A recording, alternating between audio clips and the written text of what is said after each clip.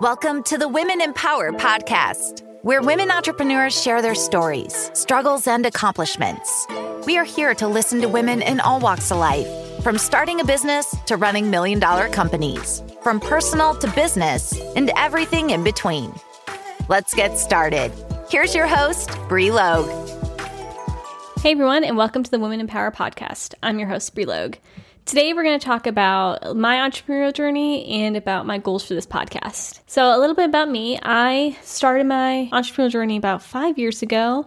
Before that, I worked as a retail store manager for 2 different retail stores that closed in Kittery, Maine. So my store closed and I didn't know what I was going to do, but I took a bunch of classes to do social media marketing. For some reason, I just called to do that. So I took all of Tai Lopez's classes and decided I was going to open my own digital marketing business. There were a lot of ups and downs at first, learning how to build websites, how to do social media correctly, how to do social media advertising, how to make logos. It was a lot. It was a lot of ups and downs. But I think my favorite part was, being able to say, I can figure this out. I can figure anything out. And it gave me a lot of confidence in myself. And I was able to use those skills to help women have a more powerful presence online. I also have my real estate license, and me and my husband are real estate investors here in San Antonio. I always knew that I wanted to work for myself, especially being in retail and being a store manager. I love having a team underneath me, but it was always a struggle to deal with upper management. So I always had the entrepreneurial bug. I always wanted to work for myself and do something more. I knew I was called to do something more. Something that happened to me while I only work with women entrepreneurs now. One of my first clients ever was this salsa dance guy back in New Hampshire.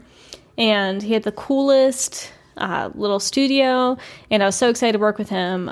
But he would text me at really inappropriate things at midnight, ask me to come in his hot tub and stuff. So after that, I decided I'm only going to work with women entrepreneurs and help them.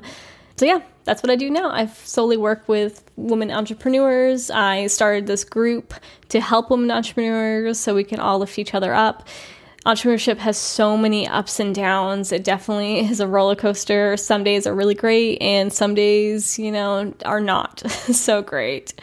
So I really wanted to create this space so we could share our stories and share some tricks of the trade so we can help each other out. It's always easier to learn from somebody else's mistakes.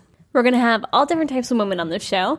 Some who are just starting businesses, some who have scaled their businesses, and some who have even sold them.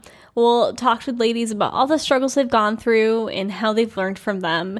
Thank you for taking this journey with us. We have some amazing guests coming on in the future. Stay tuned. Thank you for listening to the Women in Power podcast. Please hit the subscribe and like button to see more episodes. New episodes air every Wednesday morning, so please join our Facebook group, Women in Power, for the latest updates and news about our podcast.